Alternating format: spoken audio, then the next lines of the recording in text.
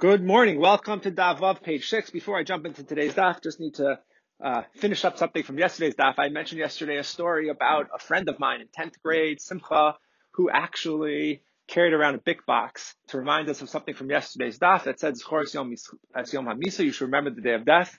A number of people reached out to me and asked, how did the big pen box remind him of the day of death? Sorry for not explaining. The answer is because, at least to him, in his 10th grade mind, it looked like a coffin. So therefore, literally as a 10th grader, he walked around with a mini coffin in his pocket just to remember the day of death in deference to the Gemara that we learned yesterday. Okay, today we're up to Daf Vav, Daf 6, page 6. The Gemara, in previous dafs, we had talked all about Shadim, all about demons, and now it really talks about how really Shadim are all around us. We can't see them, but really they're all there.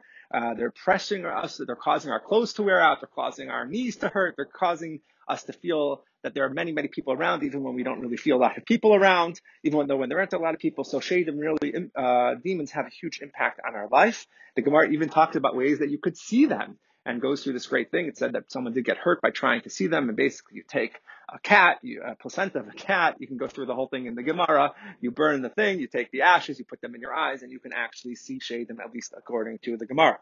The Gemara then continues and talks about the value of davening in the shul, that Hashem is in the shul, and it goes through a series of statements about even if there is a minyan, then the Shekhinah is there. If there are 3 people sitting down to judge, if there's a chavrusa, and if there's even one person, then the Shekhinah is there. And the Gemara goes on to describe why is it that we need to go through all these statements. It could have just said that if there was one, and I certainly would have known all the other statements to be true as well. The Gemara then goes on to talk about the idea that God himself actually wears tefillin. There's tefillin for Hashem, and once it talks about the fact that there's tefillin for Hashem, we have to find out, well, what pasuk actually is in the tefillin, and it says the famous pasuk, Mi ka'amcha Yisrael ga'echad ba'aretz, how great is the nation Israel, how unique, one unique nation in the world, just as we say Shema Yisrael, Hashem Elokeinu, Hashem Echad, in our tefillin we call Hashem Echad, Hashem unique, Hashem is one, so too Hashem refers to us as well, and the Gemara on the bottom of Vav Aleph goes through a whole description of possible verses, possible psukim that are in Hashem's tefillin. We then turn to Vav Amud Beis 6b,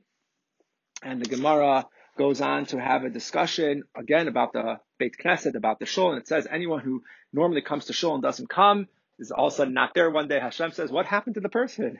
Why is the person not there? And Hashem looks. It also says that if Hashem comes to shul and there isn't a minyan, miyad hu koes, right away Hashem gets angry.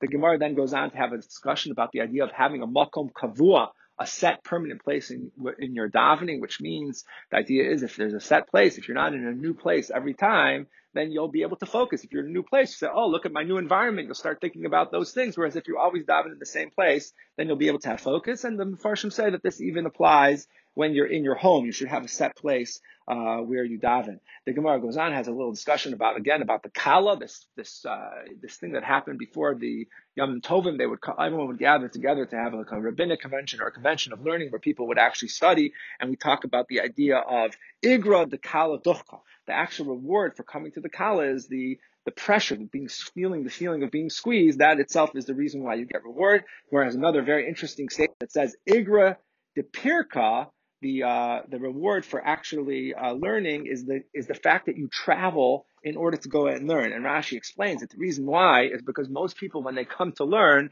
they actually don't understand the shir, or at least to the level where they can repeat the content afterwards. So therefore, what schar do they get? They get what's called schar halicha. They get the schar for actually showing up for shul. The Gemara continues with discussions about the importance of tefillas mincha, the afternoon prayer, which is when Elio was actually answered. Then goes on to say, you know what? Also for Marav, we'll give you you can get answered for Marav. Marav is also important. And finally says that Shachris is important as well. Finally, next we have a statement, and by the way, all these statements are in the name of Rav Chelba Amar Rav Huna. We have many, many statements, so some of them don't have to do with Gemara Brachos. A lot of times when we're learning Daf, we have statements that seem to not have any connection at all to the Masechta that we're learning, but it's just because the previous rabbi said them. It's probably for a mnemonic reason.